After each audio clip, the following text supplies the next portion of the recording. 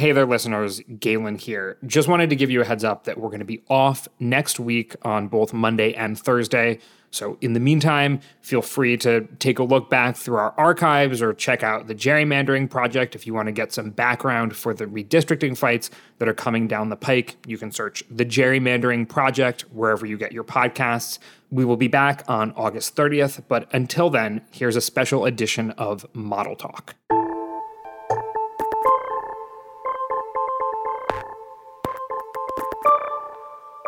Hello and welcome to the 538 Politics Podcast. I'm Galen Druk. I'm Nate Silver. And this is Model Talk. But a different kind of Model Talk, Galen. It's climate edition of different kind. Model Talk. And it's not my model. I'm an idiot about these models, but we'll ask smart and dumb questions of people who actually are experts in this area. Yes. So a little background here. Earlier this month, a group of climate scientists from around the world published the first part of what is considered to be one of the most comprehensive reports on the state of climate change. It's called the IPCC, or Intergovernmental Panel on Climate Change Assessment Report, and its findings were pretty grim, and so we wanted to talk about them.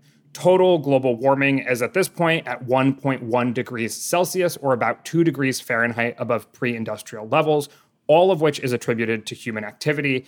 At that level of warming, essentially, extreme weather patterns will increase in intensity and frequency over the next 20 to 30 years, basically regardless of emissions cuts made today.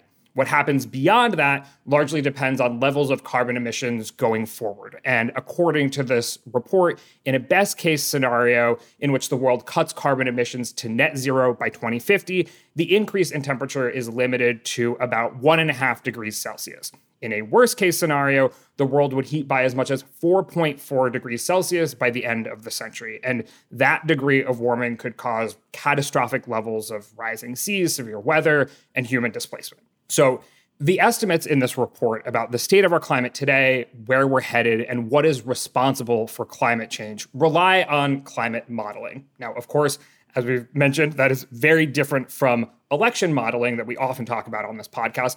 But we're still curious how scientists arrived at these estimates. So here with both of us to talk about that today are two climate scientists and modelers who were authors of the IPCC report. Friederike Otto is the Associate Director of the Environmental Change Institute at Oxford University. Welcome to the podcast.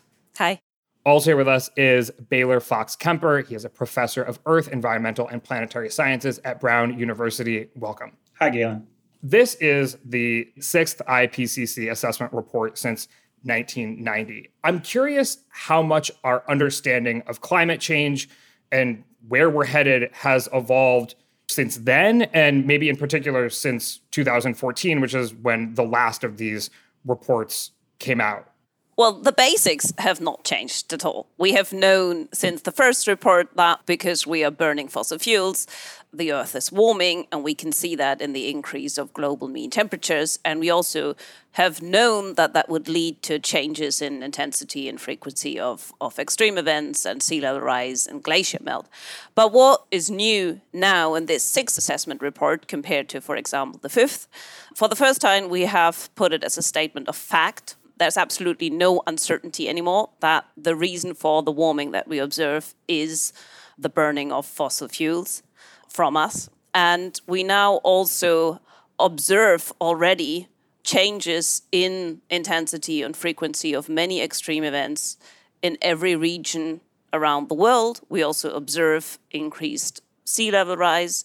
And you've said earlier that a lot of our results depend on modeling, on climate modeling. That is true. A lot of what we know does depend partly on modeling, but what is actually new in the sixth assessment report is that for the first time, we have combined all sorts of different lines of evidence to arrive at the conclusions we have for the different components of the climate system. So we don't know that extreme events have changed just because of climate modeling or just because of observations. But it is because of the observations we have made, because of the understanding of the basic physical processes that we have, and we also because of what we can do with climate models. And that is these combination of these different lines of evidence is something that has led to a lot higher confidence in many of the statements that we have made in this sixth assessment report compared to previous reports. I'll just kind of speak as a consumer. I think because in this program, we sometimes criticize experts for being not very rigorous or for being overconfident. As someone who's read a lot of IPCC reports, I think people don't realize how careful they are and how precise they are, and in some sense, how cautious they are. And even in this report, they have all types of different language they use to distinguish different degrees of confidence.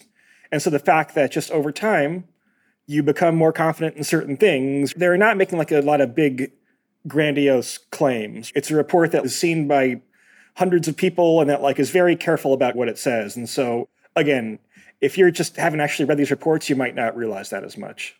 Yeah, I think it's really important to highlight that this report is not a scientific study. It's not a bunch of scientists doing some analysis. The IPCC is actually 195 governments across the world who have then asked a bunch of climate scientists to read all the academic literature that has been published since the last assessment report and then make, based on this literature, find out what do we know, how confident are we, what are the things where we have still gaps in our understanding, where is the jury still out. And so by design, this is a conservative report because it's really from everything that has been published and from everything, what can we say, where do we have evidence where everything points in the same direction? There we have very high confidence. But where things depend on how you frame the question, which models you use, and so on, we have low confidence. And so this is really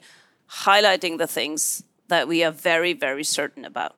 Yeah, so it's not only that the models have gotten better since the first report, which they obviously have, they're much higher resolutions, but also, the first report was based on hundreds of studies. This one is based on over 14,000 studies. And in addition, those folks who came and read the report gave us, tens of thousands of review comments to work on for each chapter. So, it's an intensely carefully scrutinized report. Yeah, I was really impressed by the work on extreme temperatures, in part because, again, I'm saying this is like a sympathetic outside consumer, right?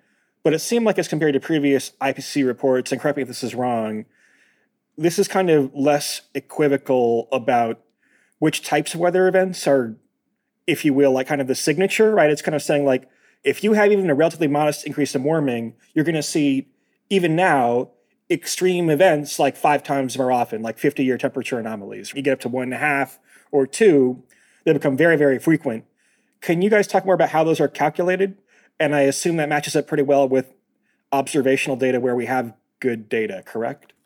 Yes. So I think what this report, for the first time makes very clear is that while climate change affects all sorts of extreme weather events, it's an absolute game changer when it comes to heat waves and hot extremes. So we see everywhere in the world an increase already in heat waves. So we have more heat waves, longer heat waves, and hotter heat waves. And while we also see in many parts of the world an increase in heavy rainfall events, there we see maybe a doubling at current levels of warming, and it's also not everywhere in the world. But for heat waves, we see the exact number of how much more likely a heat wave gets depends on how you define a heat wave. So the sort of the headline numbers that are given in the summary for policymakers are based on a measure that's called TXX. So if you take the maximum temperature in every year and every grid point, that is the measure you look at. That has by now increased approximately by a factor of 5. But when you think about a heat wave as you experience it, it's rarely TXX that you experience at sort of a grid point level of a model personally, because heat waves that we experience are usually on slightly larger scales and they last for maybe a week or so. And so we have assessed a lot of publications on individual heat waves where scientists have looked at how has the likelihood of these kind of event changed. And we see there are heat waves like the one last year in Siberia that has basically been made more than 600 times more likely because of climate change. And there are some European heat waves that also have been made hundreds of times more likely. So the exact numbers depend on how exactly you look at the heat wave, how exactly you define it. One thing that stuck out to me in this report and in reading more current climate science is that historically the conventional position was that while we know that climate change and carbon emissions are increasing the frequency of extreme weather events, you can't point to one particular extreme weather event and say, oh, climate change caused that. It seems like that's changing and that increasingly scientists are feeling comfortable saying, yes, climate change caused that extreme weather event. And I know also, Nate, this is something that you've written about in The Signal and the Noise, your book. You looked at climate modeling and how we come to conclusions about these things. So why has this changed? Why are we now able to say that a particular extreme weather event is caused by climate change?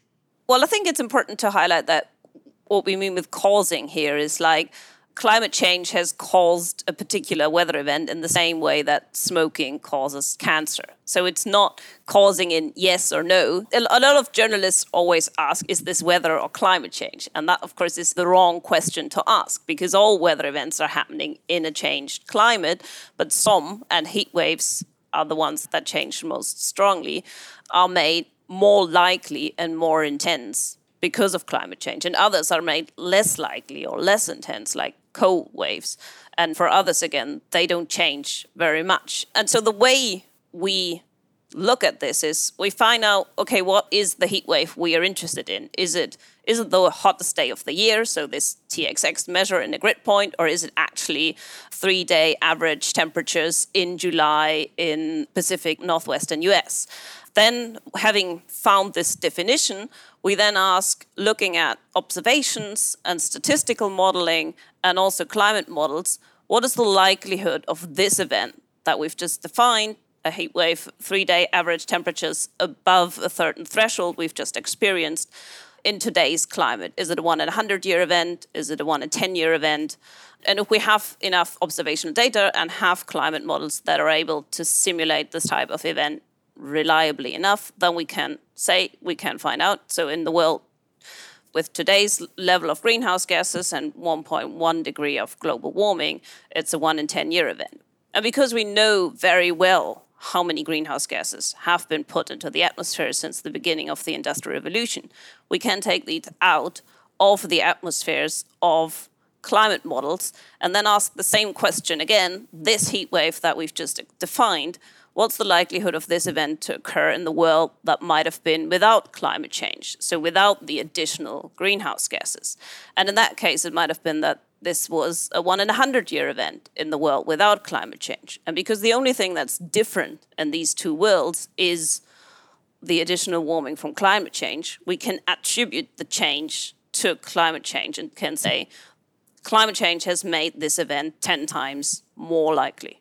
We can't do this well for the types of events where we do have observational data and where we have climate models that are able to simulate these types of events. So heat waves works well, larger scale heavy rainfall events works well. If we have the right models, we can also look at rainfall associated with hurricanes, some types of droughts, depending on the region in the world. But for other things like hailstorms or tornadoes, we can't do this because we don't have the data and the tools.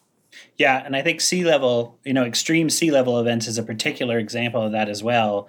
We can say that a 1 in 100-year event becomes a once per year event, assuming that other things that we don't do well, like hurricane intensity, stay the same as they are now. Even though we think it will get stronger, we're pretty sure that that's something the models don't do well.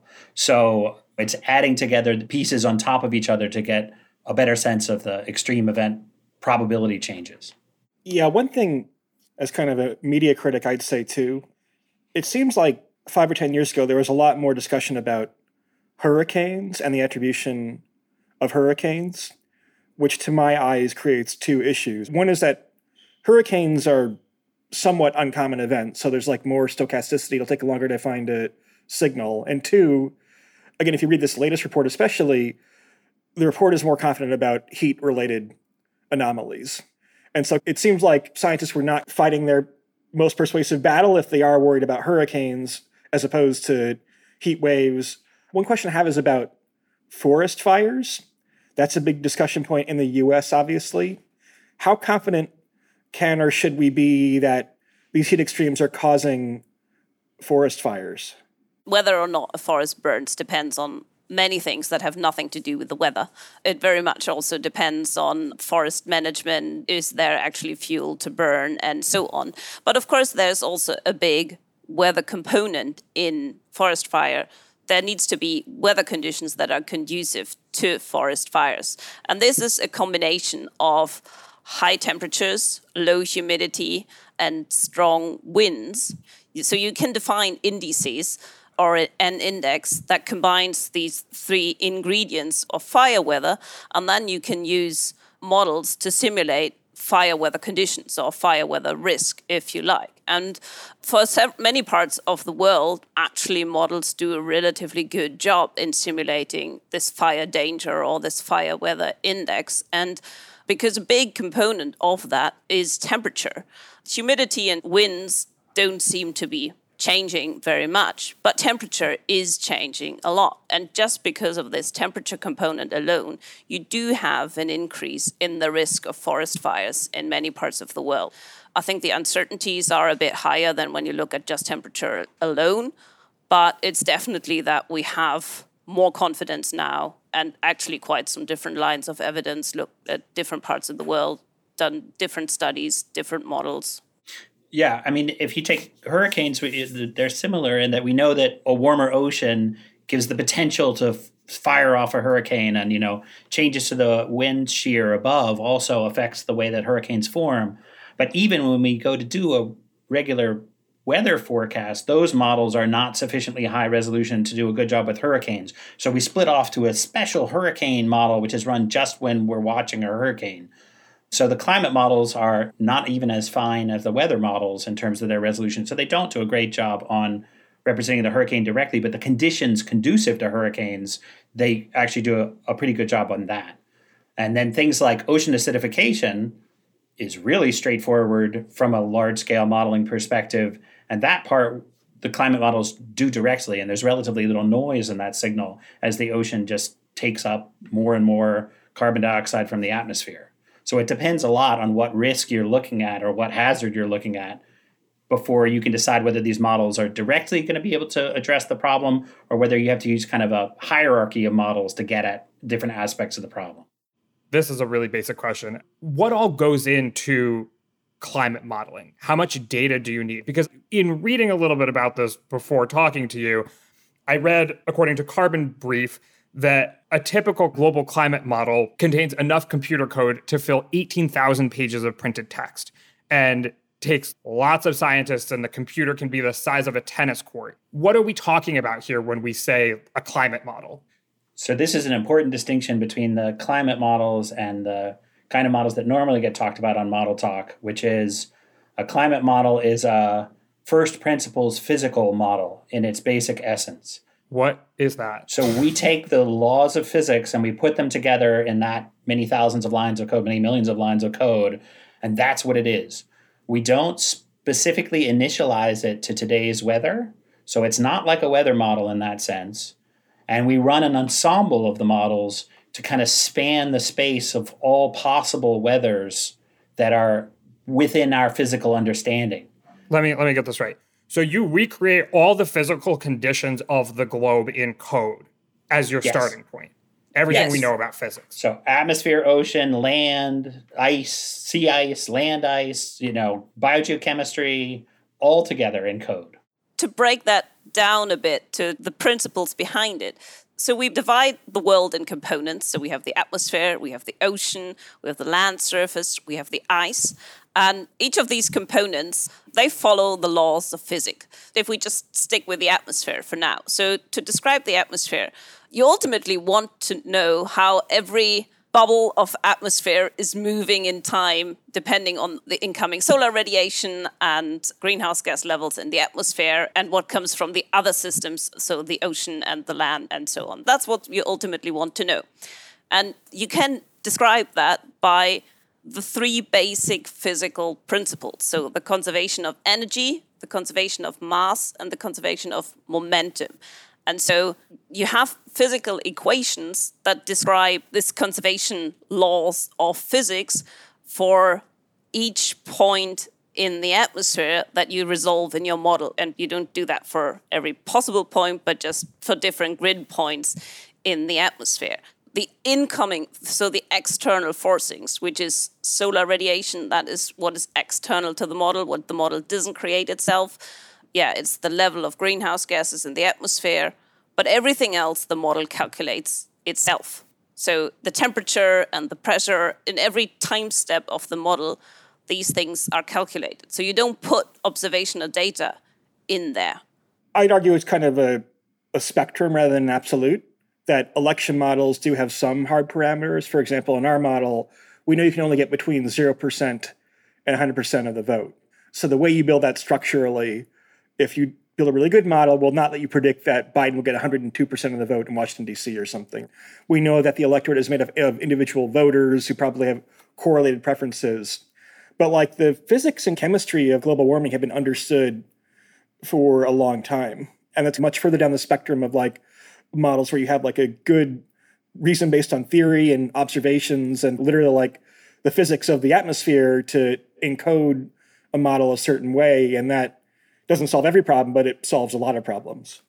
Yeah, I mean, we think we know the right equations if we could afford the tiny little bubbles, as Freddie put it, at small enough scales. But we can't afford that right now with present-day computing. And so that's the key limitation from just having the physics that we know, the physics we can measure in the lab, versus the way these models work.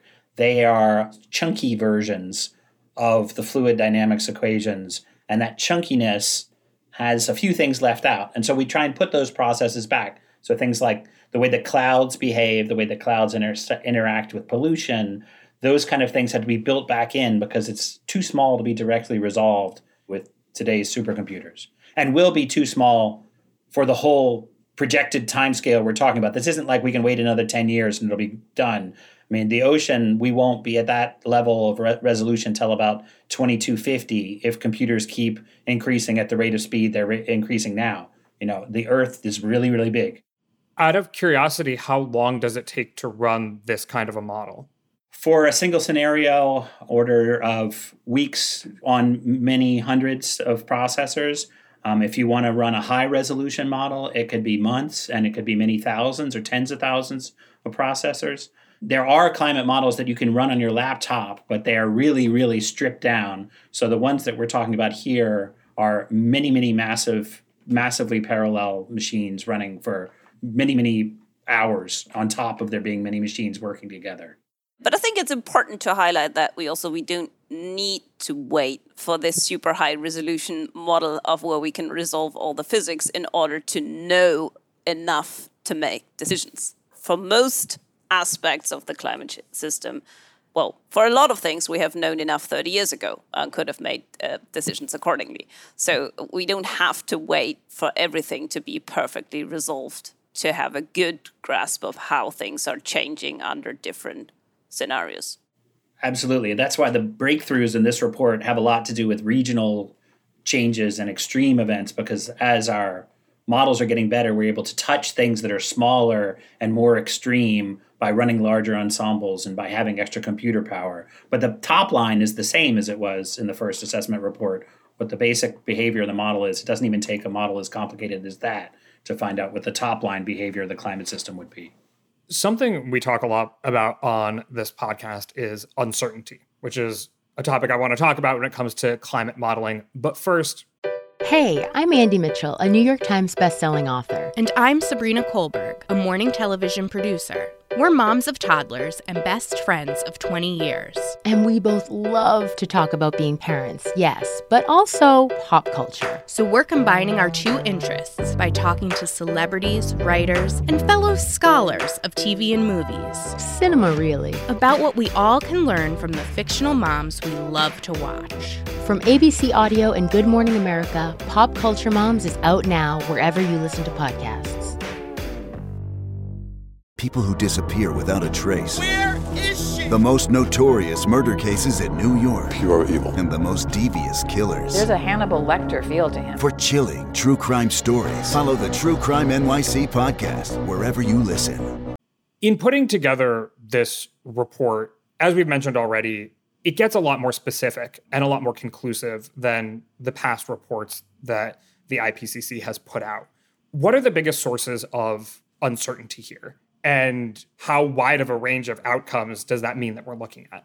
So what we've been talking about so far is largely the model uncertainty, which is one piece of the story. You know, are the models a perfect representation of the Earth? No, certainly not. Are they pretty good? Yeah, in a lot of ways for particular measures, sure.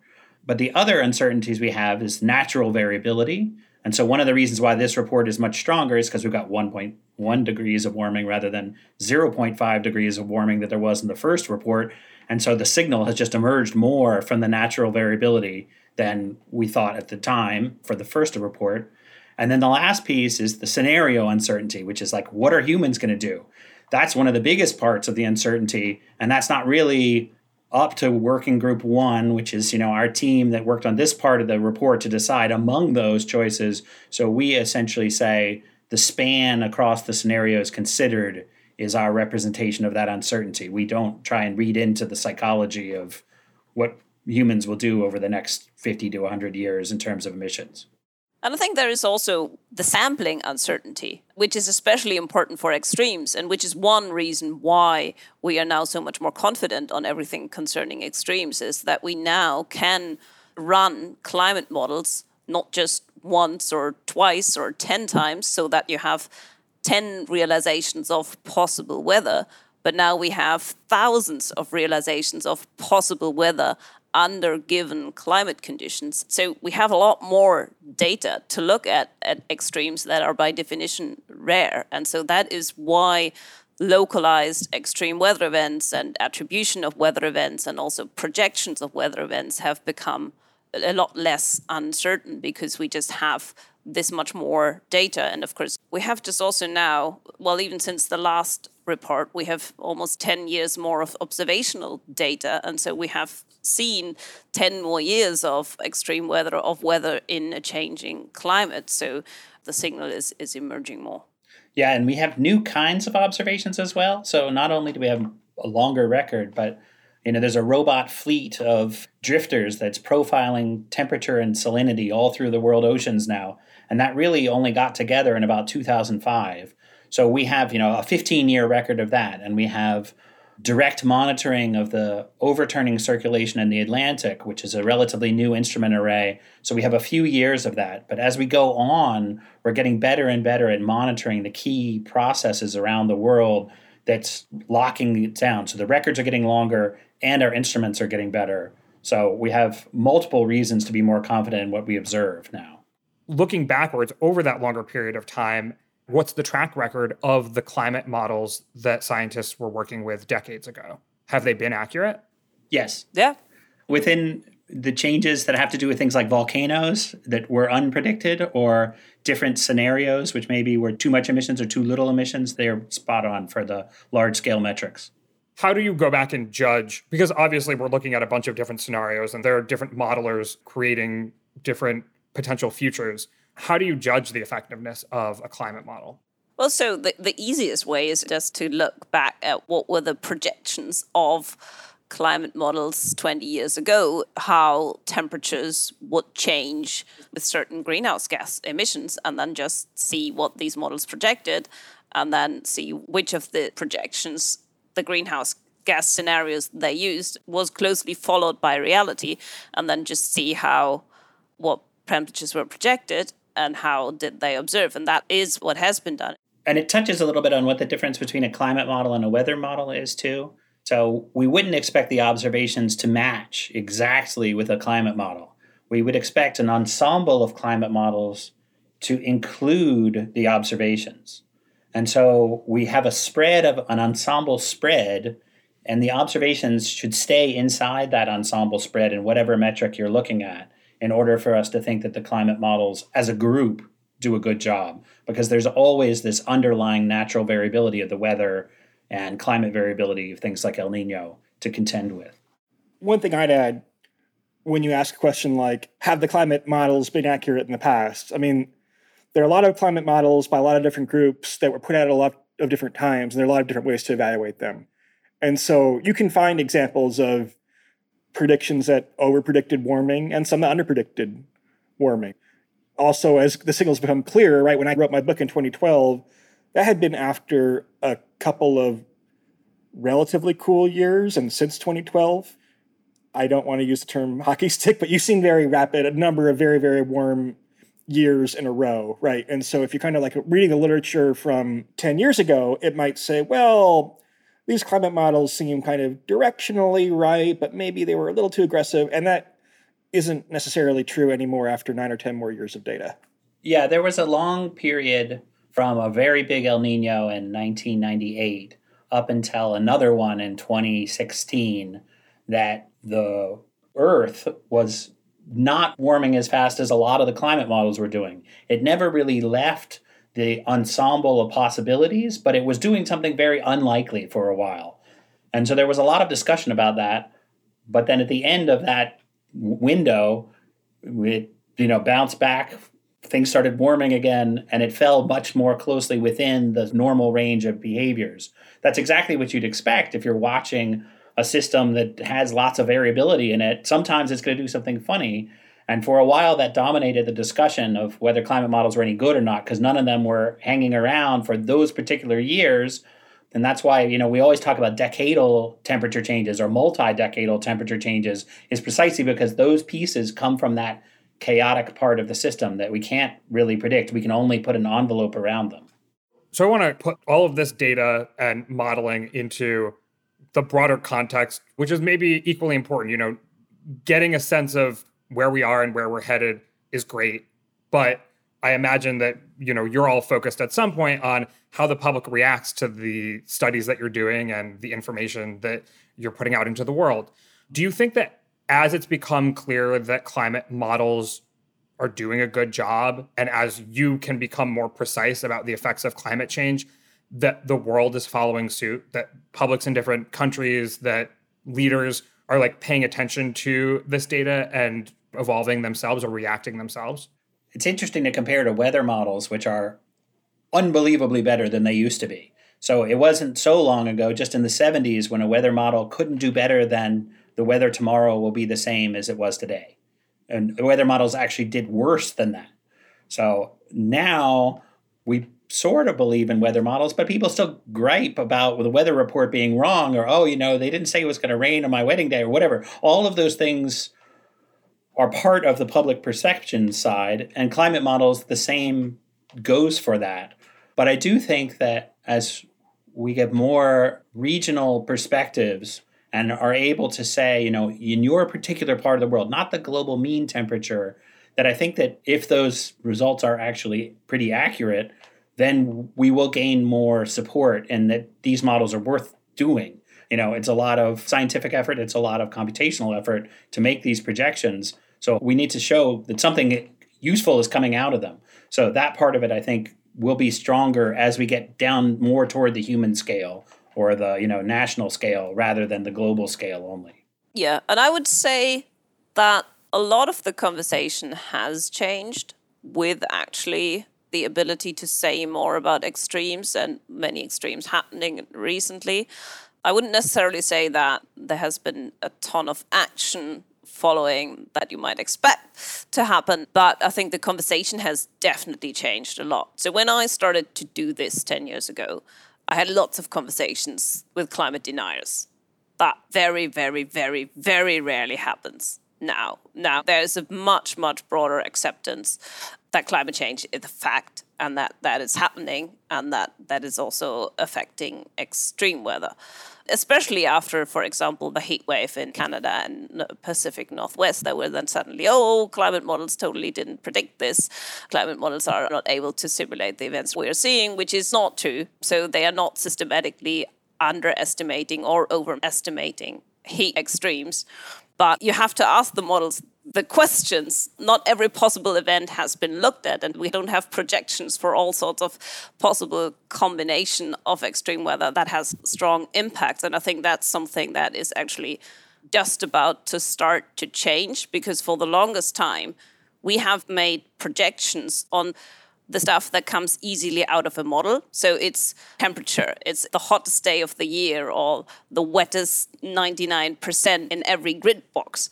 But of course, the kinds of events that lead to large impacts in the real world is usually a combination of these variables. So it's hot and dry in an area that has high population and lots of agriculture, and therefore leads to lots of damage. Or it's a combination of heavy rainfall with storm surge and sea level rise. And so all these things that usually the projections look at separately are happening in a combination in the real world. And it's these compound events that lead to the damages that make the big headlines. And I think we are only now starting to learn how can we actually make projections of these type of things that our societies are so vulnerable to. Yeah, I mean, Superstorm Sandy is often taken as an example of a climate impact, but it also, it hit landfall in the New York and New Jersey area near high tide. So the high tide part, we could have predicted 10,000 years in advance, but that was when the storm arrived. That's the compound event that made it particularly damaging in that part of the East Coast. Yeah, some of that sounds familiar to like if you make a bunch of forecasts of the NCAA tournament, the basketball tournament, people are like, well, that game had only a 2% chance of an upset. You guys are really wrong. And you're like, okay, well, if you go from having like a 0.1% chance of extreme weather like that in the Northeast to a 1% chance, that's a big deal, right? It's a tenfold increase. It still doesn't mean you would predict that a priori necessarily, but collectively you can notice the impact. So as you said, you're the scientists who are kind of charged with describing the world as it is. There will be subsequent pieces of the IPCC report that look at other things as well. But as the scientists here, what do you hope people take away from this report? So I think there are a few bad news in this report, and one we've talked about a lot, which is that every region of the world is already seeing changes in many extreme and other climate events. So climate change is here. It's not something of the future. And there are also one of the things we haven't talked about, which this report explicitly highlights, are so-called low likelihood, high impact events. So we cannot exclude that some tipping points, like, for example, the Atlantic meridional circulation is getting so weak that it will break down at some point, or things like die back of the Amazon rainforest. We cannot exclude that we have already tipped the climate to reach some of these points. And I think this is also really important. What I would hope is a takeaway. There are some really good news in this report. And the good news is that the likelihood, we think, that these tipping points have been tipped is pretty low right now, and will also continue to be at low warming levels of 1.5 degrees or so. And also what this report says, what I think is really good news, is that what we now know is that if we stop emitting CO2, so if we reach net zero CO2, then the world will actually stop warming further. So there are some other impacts like sea level rise and glacier melt that will continue to increase and continue to happen. But the global mean temperatures will actually stop rising, and the associated extremes as well. So that means it's really in our hands right now to stop a lot of those worst case things from happening and to slow down sea level rise and glacier melt and some of these slow changes. So the bad news, we really have to adapt to changes already now. But the good news, we can mitigate the worst from happening. To me, I find it refreshing that the IPCC report is not chock full of policy recommendations, right? Because these are recommendations that entire societies and governments have to make, and that's complicated. And there are kind of trade-offs and resource constraints and behavioral constraints or whatever else. But like, again, obviously we're dealing with other crises on the planet, like COVID, for example. And that's a case where you kind of see like the policy recommendation and the science, quote unquote, all fused together. I find it a lot more helpful when you have a neutral, unbiased, very thorough summary of the best scientific evidence we have.